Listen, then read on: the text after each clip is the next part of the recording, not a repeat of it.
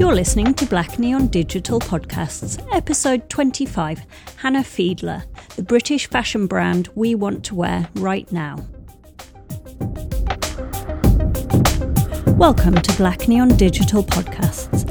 I'm your host, Jodie Muter-Hamilton, the founder of Black Neon Digital, and I believe the future of fashion is to honour craftsmanship whilst embracing innovation, and to support each other to build businesses that have integrity. The entrepreneurs and visionaries who we speak to are using fashion as a way to create change, finding new ways of working towards a more sustainable and connected fashion industry. We are living in unusual times with access to a wealth of information, yet increasing levels of confusion and diminishing levels of trust. We are told our viewpoint and opinions count. However, we do not feel they are reflected in what we see in front of us. In striving to take control of our own destiny, we end up working around the clock, our lives becoming more rather than less demanding. You may think, how on earth can we talk about fashion at a time like this? Well, the answer is that fashion drives immense cultural and economic value. Also, when we consider that women, many of whom want to shift in work-life balance, work in the fashion industry and are increasingly owners of SME businesses, we can see why what we wear really does matter. Fashion through the ages has shown times of change in one of two ways, by offering an alternative view of maximalism and escapism, or by stripping back and holding close the essence of what we believe to be true and essential. HANNA FIEDLER is a contemporary British fashion designer who definitely identifies with the latter approach. Her namesake brand's understated contemporary tailoring and captivating minimalist style is exactly what we want to wear right now. In this podcast, we find out what impact growing up in Germany's Bavarian countryside still has today on Hannah's approach to her life and work. We also discuss her training at the Berlin Opera House and what she has learnt from working with Mary Katrantzou, Maria Gretsch-Vogel, Gabriella Hurst and on Alexander McQueen's McHugh collection. We're very happy to share Hannah's first ever podcast interview.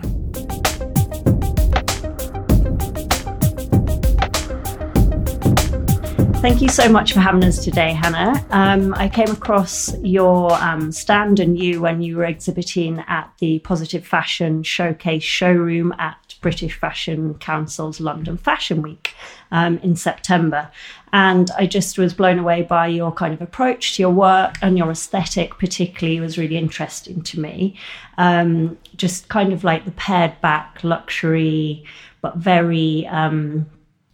wearable, like you can wear it with jeans, but it's also quite high. It really appealed to me. So thank you for having us here today. Just to kick off, I want to talk a little bit, reverse back and talk about your sort of upbringing in Germany and what that means to your brand today. Yeah, sure. Thanks very much for bringing me on board. I'm very excited for this. It's my first podcast. So growing up in Germany, I grew up in a very rural area. So there's like a national park not too far away, and nature is really the most domineering thing there.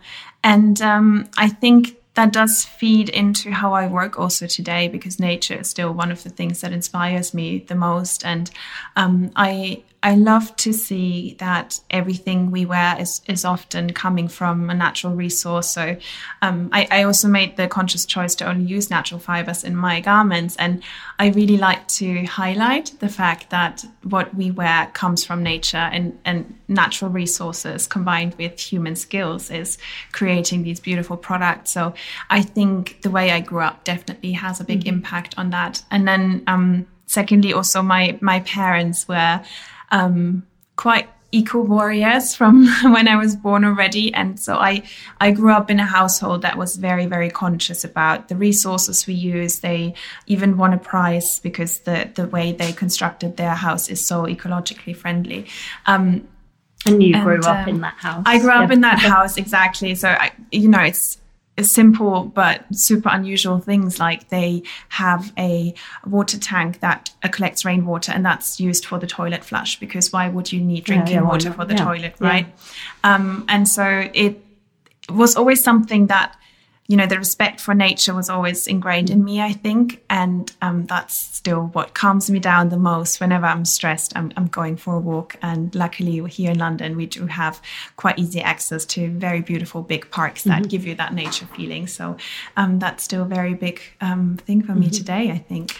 And also just touching on Germany and their approach to sustainability, to Ecologica, all this kind of stuff. Like how has that, being born, bred, living in Germany affected you today as a person living in London? Do you see things differently? Do you kind of see things that perhaps your average Londoner or Englander might not really see, I think, there's a couple of brands also that produce in Germany or that are sold in Germany, and they are a lot more, they've started the sustainability movement a lot earlier, or it was always part of the brand, where it still was not considered as chic at all. And the word, organic cotton was really considered to be like this hempy look, not flattering at all. And I think that... Which there's still a lot of that kind of happening. Yeah. And I think what's important to shows that, you're a shining example of not. But I think also that the German market is quite interesting, because there's this thing in Germany about practicality. Clothes need to be practical. I did grow up in a family that very cliche, like dresses, often head to toe in outdoor wear gear. And my sister actually has been working for quite some time with an outdoor wear brand. So, we have the all-wetter jacket, as we call it. Yeah. And there's a different approach to fashion. And I also think in London, I've been exposed a lot to retail therapy, which I felt was not as visible in Germany before. I think it starts now also, lots of international high street brands enter the German market, but growing up that wasn't really the case. As in shopping as a way to unwind, exactly, and as a pastime, as a hobby, literally, and going shopping every week. For me, it was also always something that wasn't that available growing up in the countryside. We had to, take the car and drive for an hour or an hour and a half to be able to access these shops. So I was introduced very early by my mum to sewing, and that was actually something I always enjoyed. And I think now I'm teaching her how to make things, which is quite nice. I started quite early, then also making my own clothes and just using it as an outlet for my creativity. Yeah. How did that lead on to being at the Berlin Opera House, and how did that, from that journey, growing up in the countryside to the Berlin Opera House? Quite a contrast. Yes, yeah. To be honest, I'm not quite sure how it happened, but I was very interested in theatre and opera. I was part of the drama club in my school and always enjoyed that. And then my dad had a friend whose wife was head of the tailoring department at the Thalia Theater in Hamburg. And I'm exactly not sure how he knew this would be something for me, but he asked me if I would maybe be interested in doing an internship there during my summer holidays when I was 16. And I did that. And since then, it was absolutely clear for me I would love to study tailoring at a stage. I didn't care if it was opera, ballet, or theatre. It was just this stage environment and the magic of it and the creativity that went into making these costumes that really blew me away, and the craftsmanship, because so many people think that costumes are made really cheaply and very quickly because they're just for the stage.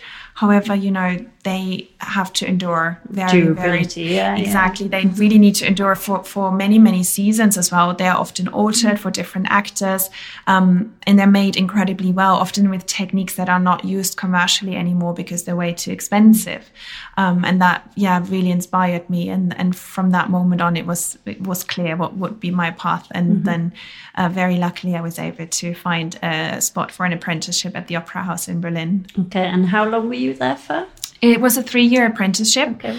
I'm a trained bespoke tailor. And I, again, was very lucky there because it was a state-funded program that they were really strict about the curriculum. So you had your standards that you needed to learn, and they made sure you wouldn't be used as cheap labor. So, you would start with hand sewing. Actually, for the first couple of weeks, I was only sewing by hand, and the first week only with the needle, no thread. So it was very kind of from scratch. With no thread? So it was really just holding the needle in the right position, and then you always use a ring, like a metal ring on your finger to protect the finger, and kind of the position and the movement, perfecting that and making sure that you have the position and the movement that allows you to sew as quickly and as neat as possible. So yeah, that was really, really strict. For 3 months, I did every morning 7 a.m. to 9 buttonholes by hand. Wow. And you get your little blisters on your fingers and everything. But it really taught me so much about also how things can be made if you don't take money and time as a limitation.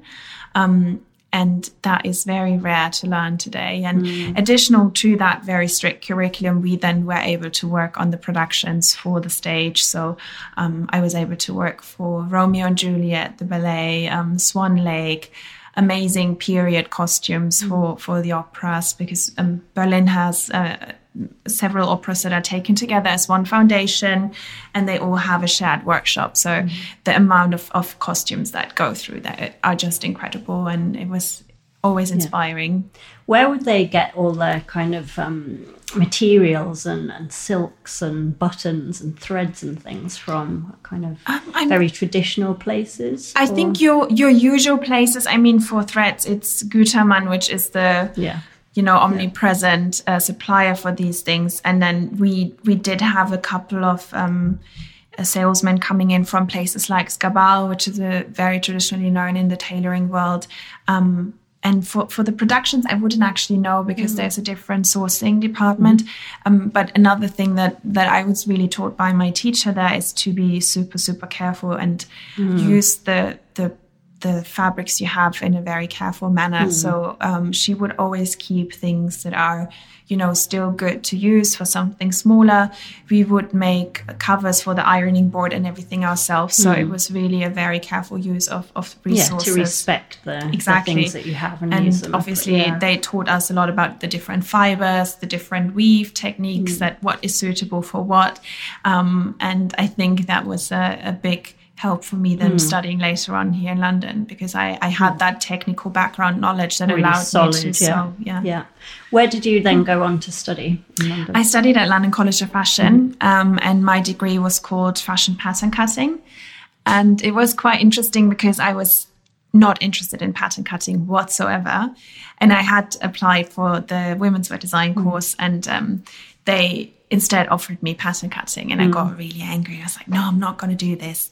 However, kind of correlating at the same time, I was in New York, and the Met Museum had the Charles James exhibition on there. And I, was very interested in finding out more about him. And I went into the exhibition, and it literally opened my eyes. Because I, for the first time, understood that the way I design is actually pattern cutting. And, Germany is quite technical in the pattern cutting, so it's a little bit like painting by numbers. However, there I saw the creative side of it, and how you can use construction solely in order to create garments that are incredibly beautiful and interesting without the need of decorating it overly. And so it really introduced me to the architectural side of design. Yeah, I think pattern cutting, when you kind of get to know it, is beautiful, because it's kind of that 3D form, and you can drape, and you can build, and you can construct. And I don't think there's a pencil in the world that can draw that on a flat piece of paper in the same way. And I think Absolutely. You can see that through your garments today, that kind of like understanding. So who would you, in terms of like pattern cutting stars, who would you look to? So historic or even modern day, do you think, who do you love? I like to look at furniture design. Okay. Because that's another place where, like the Bauhaus movement is using quite simplistic materials in order to create something three-dimensional, and finding ways of, joining the wood together that I find quite interesting. Charles James is definitely still a big inspiration for me. Luckily, the V&A Museum here has a few pieces that I was able to see in the archives, and being able to really see it in person and kind of see it from all sides is amazing in order to understand the construction behind it. Another designer who was a great pattern cutter was Balenciaga. Yes, of course. The construction techniques he used are really inspiring. And we're actually now working on a code that is based on the Balenciaga one seam code, because it's a square of fabric. You have no waste almost whatsoever. And it's such a simple way of constructing, but so fascinating. So we want to work on an homage to that for our new collection, which I'm very excited about. That is amazing. I'm going to be very excited to see that. When I was studying at Kingston, one of my projects was actually on that coat as well. So it's just the holy grail of perfection, right? Absolutely. So sort of following on from the education piece, you went and you've done various sort of internships with designers both here and in New York, is that right? So Marika Trantsu, Gabriela Hurst, and Marie-Gretchen Vogel, and also a little bit at McQueen. Yes, exactly.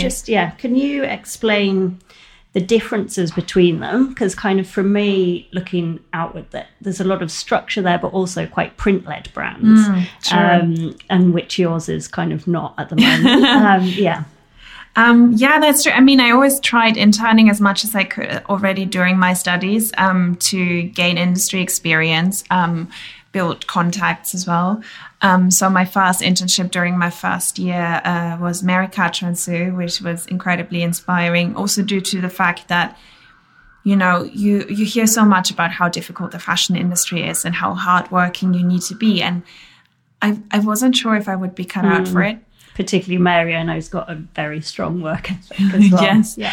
And so interning with them, working literally day and night, weekends, on and off, it taught me that I still loved going in every morning. And yes, I was tired and it was a lot of work, but I loved every moment of it. And that is, highly due to the team as well, because from the very first day, they made me feel as part of the team. They asked for my name, who I am, what I'm doing, what I like, and we always had a conversation. So, Mary's very much about pattern cutting as well, isn't she? So, she has a team of amazing pattern cutters there too. So that kind of taught me a bit more about the way that pattern cutting is really done in the industry, because the way you learn it at university, there's always difference then to the industry, because everyone has their own techniques.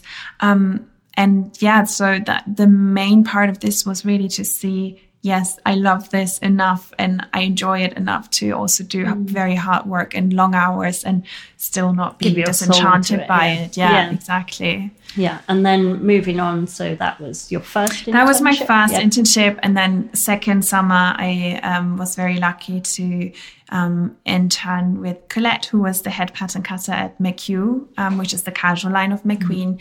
And she was just really wonderful in taking me on. And again, an amazing team, making me feel at home from the very beginning. And she was very structured in the way she would kind of navigate. And she was heading the atelier team, so making sure everyone knows what they're doing and, what still needs to be done. So kind of, structuring the atelier team was a big thing I learned from her. And also the way she was just the kindest person. And I fell in love with the fashion industry from a very different perspective again, because it's not just about the product, but there's incredible people working there. And the beauty of it is that you don't go into fashion for money, right? Yeah. So if you do go into fashion, it's because it's your passion. Yeah. And that means that you can work with people whose passion is what they're doing. And that is a really beautiful thing. There, isn't it? Yeah, that's a really beautiful thing. Yeah, and the sort of important element for you particularly is the craftsmanship side and that real skill and kind of being taught, and that kind of, I want to say, from Colette passed down as well is really and important. Although McHugh is the diffusion line, so the pieces are a lot more commercial than the main line, the working process was the same as you would see it in the main line, and it was very hands-on, very desk-based still, because now a lot of the brands move into digital pattern cutting. However, there everything is handmade. There were 2 amazing seamstresses that would make the toiles in-house as well. So yeah, the entire process there was really nice. How do you feel about digital pattern cutting and kind of toiling on a computer and not on a stand? Or I think it really depends. So that kind of ties in with then me working with Maria Gratchfogel during my final year part-time, because she does only digital pattern cutting. And I think you need to know your shapes very well, and you need to know exactly what you want to achieve. And then digital pattern cutting is amazing because it's a lot smaller. Your pattern cutting tables are often massive. You need a lot of space. It's a lot of paper. It's a lot of faffing around with big pieces of paper. Whereas if you can have it on your laptop, that's quite convenient. For me at the moment, it's not something that is working that well, because I like the experimentation with my hands. And often I see something I like, I try to basically copy this shape or the construction that I saw. And in the process of figuring out how they did it, I find my own way of doing it. And this kind of experimentation part is incredibly inspiring to me. And that's how a lot of my pieces kind of find its beginnings. However, now that we start moving into making garments that are based on a pattern that already exists, you can evolve. Digital pattern cutting makes it a lot quicker. And you don't need to do an entire new pattern that, you copy by hand for hours, and you can just adjust it digitally. And then also, so all the grading we do is digitally. We have a company that helps us with that. They digitized the manual pattern, which I made, and then graded into different sizes. And doing that manually just doesn't give you any benefit. It's just a lot more time consuming and often a lot more inaccurate. And then having also the digital files as an archive is a lot more space efficient. For sure. Exactly. Do you think you can get those happy accidents? When you're pattern cutting and you kind of come across something that you were like, wow, that just looks great, and I didn't plan to do that. Can that happen digitally? Absolutely. Well, digitally, I don't think so, to be honest. Like we had some lessons using Lectra at school, and they have this 3D modeling program where you stitch the garment digitally. I'm not sure if it was just me, and I think the software is actually a lot more clever than what I could use, but it looked hilarious when you would put it on, and it would just not work out. And especially anything, because I work a lot with pleats and tucks and things that are kind of hidden behind something else and not always stitched in the most logical matter. Like it's quite rare that you find a garment of mine that has your regular side seam, your regular center back seam, and then just a normal sleeve. Like there's always something in the construction. And this 3D modeling thing did not work out for me, unfortunately. But to be honest, to try though, I could have practiced a bit more, I guess. But these happy accidents for me happen when I do something with physically. Your hands. Just thinking a bit about, so I also love Gabriela Hearst. Can you just talk about your experience there, and kind of, because I guess aesthetically that's a little bit more in line with where you've gone with your own brand. Yes, yeah. I was very lucky to be able to work with her because through like 4 or 5 different people, somehow my work was passed on to her. And she reached out to me, and I had known her work before, really liked it, especially also for what she does on sustainability. And then her asking me to come and work for her for some time was incredible. And, it allowed me also to get to know the US-based fashion industry, which does work quite a bit different than what you see here in London. How does it differ? Well, I felt it was a lot more, I guess, not corporate, but office-based. Like here, you still see a lot of physical ateliers in-house where you have a seamstress that is sewing toiles, whereas Gabriela has worked a little bit more, with sketches and making sure everything is really neatly presented. And then they worked with either New York-based houses or also Italy-based studios that would then develop the patterns and make the trials. So that was a very different way of working for me, because I'm so hands-on and always been working very experimentation based and doing lots of things with my own hands. So this was a very new approach to me and taught me a lot of things of how do I prepare my work in order for someone else to understand what I want to achieve, because that's actually really tricky. I find that's a skill to have. Yeah. So that was definitely a big difference in my experience there. But, I think entering into the work world in fashion is not easy. There's very little junior roles that are open, especially for design, that are paid and fairly paid. Yeah. That's very rare. And her reaching out her hand and allowing me to get that experience was really great. And I'm super happy she did take the plunge and take the risk in me. And also just the way she manages her team was incredibly inspiring to me. She's very authentic. The person that you see in interviews is exactly who I met as a person.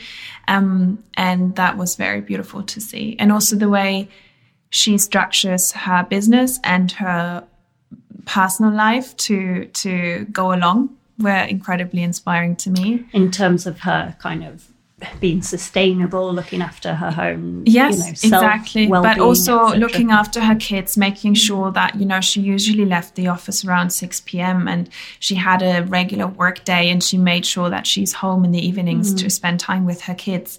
And she was very organized in having the collection ready on time. So she was not the typical rushing everything just a minute before the show, just make it look nice on the outside and just send it down the runway. That's not her. She was incredibly well prepared. And it was the most relaxed show experience I've ever witnessed, I think.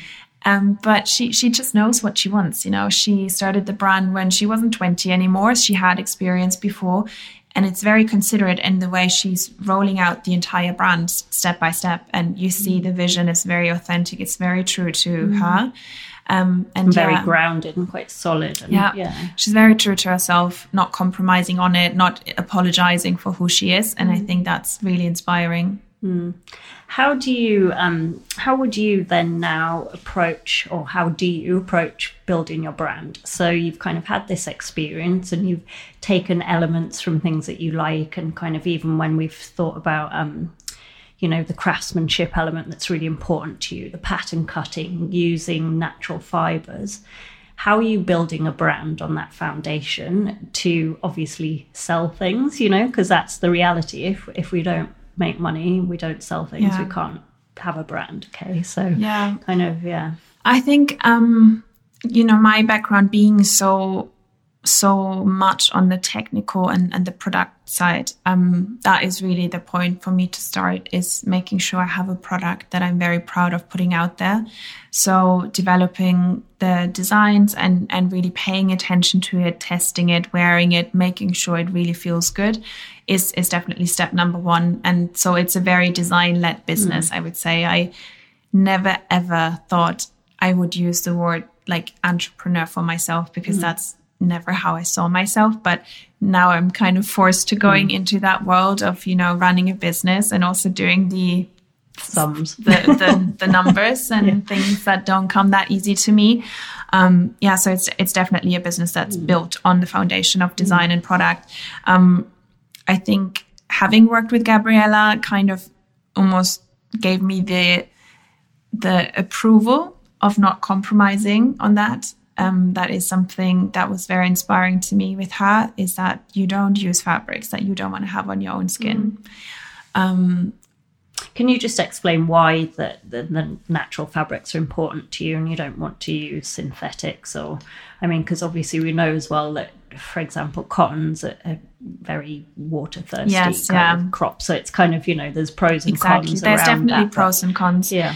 And I think you need to make sure it works for you and your product. And I think, doing a lot of tailoring, doing silk blouses, like elevated day wear, for me, natural fibers are the most logical way to go there, because that's what you want to achieve. Like if you have a synthetic silk, it is still trying to be silk. usually people then use it to make the garment cheaper and not to make it feel better and to be more ecologically friendly.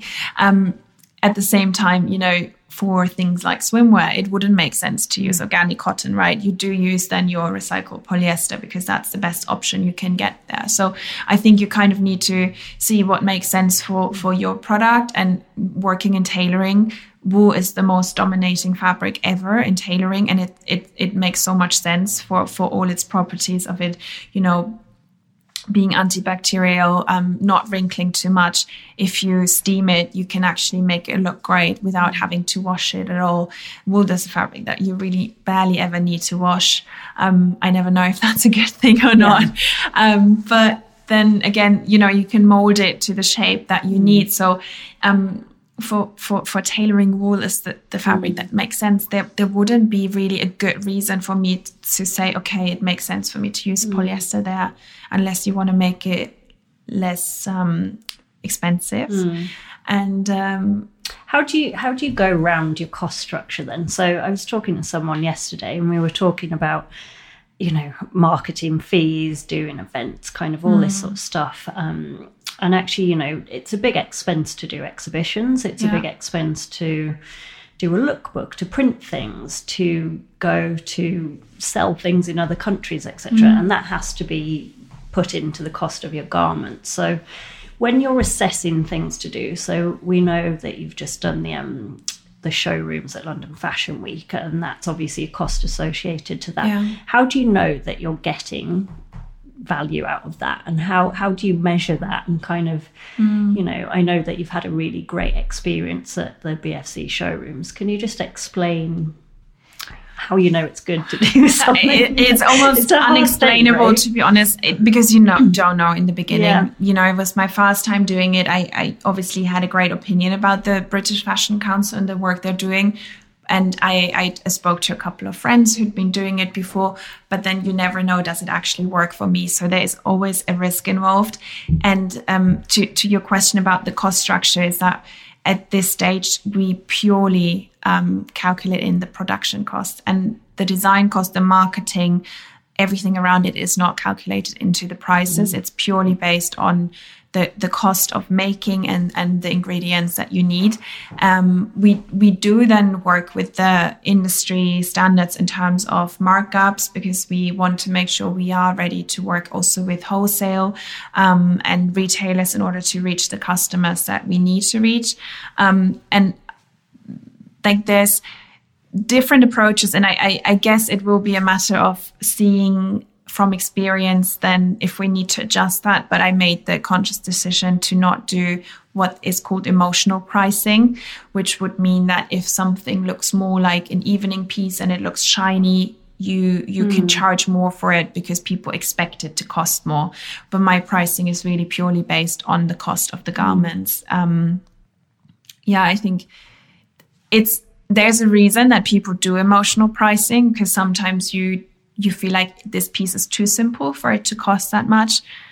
I now made the choice to go really the cost-based pricing. We'll see what makes sense later on, but it feels more fair in a way. But and I don't feel that the customers should pay for me experimenting with what works for me in terms of marketing or not. So I wanted to make sure that... And keep it separate. Exactly. Yeah. So you're 2 collections in now, is that right? I always had 1.5. We launched with the collection called Prologue. So it's literally just an introduction. It was capsule collection of 9 pieces, so not a full collection yet. And now with the BFC, we showcase our first full collection called Chapter 1. That again picks up on the designs and topics basically that we had in the capsule collection. So I would say we're 1.5 collections in now. I love the fact that you are kind of using the book analogy, and kind of the narrative will retain throughout the book. I think that's amazing. Like it's just such a nice thing to do and sort of feel. Wondering a little bit, we've touched on it, but what would you say the challenges of a small business are, a fashion business particularly, based here in the UK, and also thinking a little bit about, we're very close to Brexit deadline. I know you've been talking to the Department of Trade and Investment, how are you feeling at the minute? Kind of what are your challenges? Well, in terms of Brexit, I think I feel exactly the same as everyone else, very confused about what's happening.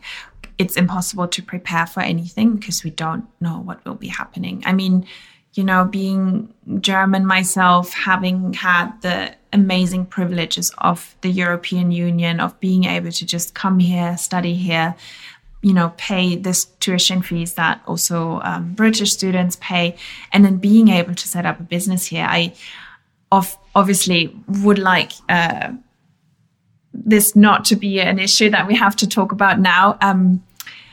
I made the choice to remain in the UK and start my business here because I think the British fashion industry, thanks to the BFC, has an amazing support system for young designers, and there's still hunger here for young brands, and the infrastructure is there. So I was able to find manufacturers and ateliers that can work with me on production from made to order to a bigger number of pieces seamlessly. And I didn't know of any other place where I could have done that. And also London is incredibly inspiring to me, and I love being surrounded by people who also are building or have built something already. Well, I think it's what isn't a challenge in a young business. For me particularly, it is definitely the numbers game. I would say if I could, I would be happily locking myself into the atelier, only creating designs, but that's not how it works, right? And finding also what is your own voice in terms of how you want to speak to customers, finding your customers, how to engage them, what do they want, what do they need. It's a guessing game in the beginning, but the beauty of it is that slowly but surely we start having that feedback. And so far, we really didn't have to alter what we thought would be our customer and what we thought would resonate with them, which is incredibly lucky. And just finding your unique voice, because I think the fashion industry is changing quite a bit. Trends are shifting, and I never saw myself having a massive conglomerate of a brand I never saw myself as part of a big conglomerate or having a brand that is, kind of in association with Chanel, for example. I would love to keep it a little bit more personal and keep that idea of the craftsman in it. So I think finding a voice of how to communicate that, and you being small but visible, I guess is the challenge. Balance, isn't it? Yeah. Now it will be about building a team, being able to grow, finding the right people is incredibly difficult who, resonate with your brand and can help you also to grow with you. And just adding on to your skill set, because you cannot be everything and you cannot be good at everything. So it's important to find people who can help you with that. Yeah, I would agree. On your website, and kind of one of the things that you live by is that you approach sustainability as a journey of education and respect towards people and the planet. And I just kind of like that, the journey, we've talked about we're on the journey all together kind of thing, but the journey of the education piece is kind of you're being very open about the fact that you're not perfect. You're very aware that, we've talked off air before about kind of fibers and this and that. And it's kind of, you're just very open about it. And I just like that fact that you can be, you're learning too. We're all learning. Yes, and that's kind of just really nice and refreshing, kind of just to feel that. So is there anything that you want to tell us? Like, what's coming up next for you? We are working on a very exciting collaboration right now that hopefully we'll be announcing towards the end of the year, which I'm very excited about. With a person or a retailer, or it's trying to get it out of you. Well, it's a creative person in a very different field, and we were very lucky to meet each other and kind of fell in love with each other's work, and I'm very excited to be creating something together with her. Working on the next collection already, kind of growing our design spectrum and bringing in also a little bit of outerwear and now kind of pieces for fall and winter. It's very exciting. Balenciaga coat. Exactly. We found some very exciting mills as well who produce very special fabric, and I'm hoping to bring them into this collection then. So it's really an ongoing process, and as you said, we are very transparent about it, and I think that is the way for us to also allow people to help us, because if people know that you're struggling with one thing or you haven't found the perfect solution, then they can always say, oh, have you thought about this? Have you thought about that? And that's very exciting for us. And just continuing to grow the brand, building up the narrative around it as well. I think from the beginning there was quite a clear vision of what I want to achieve, but then finding out how to achieve it and also finding the time to execute it isn't always easy. What is that vision? What could you summarize it? So I think if you would look at it in a more abstract way, what I was very inspired by is kind of modern food and cuisine, what's happening right now in this industry, because what I love is if you have an experience where you can watch the chef prepare your food. And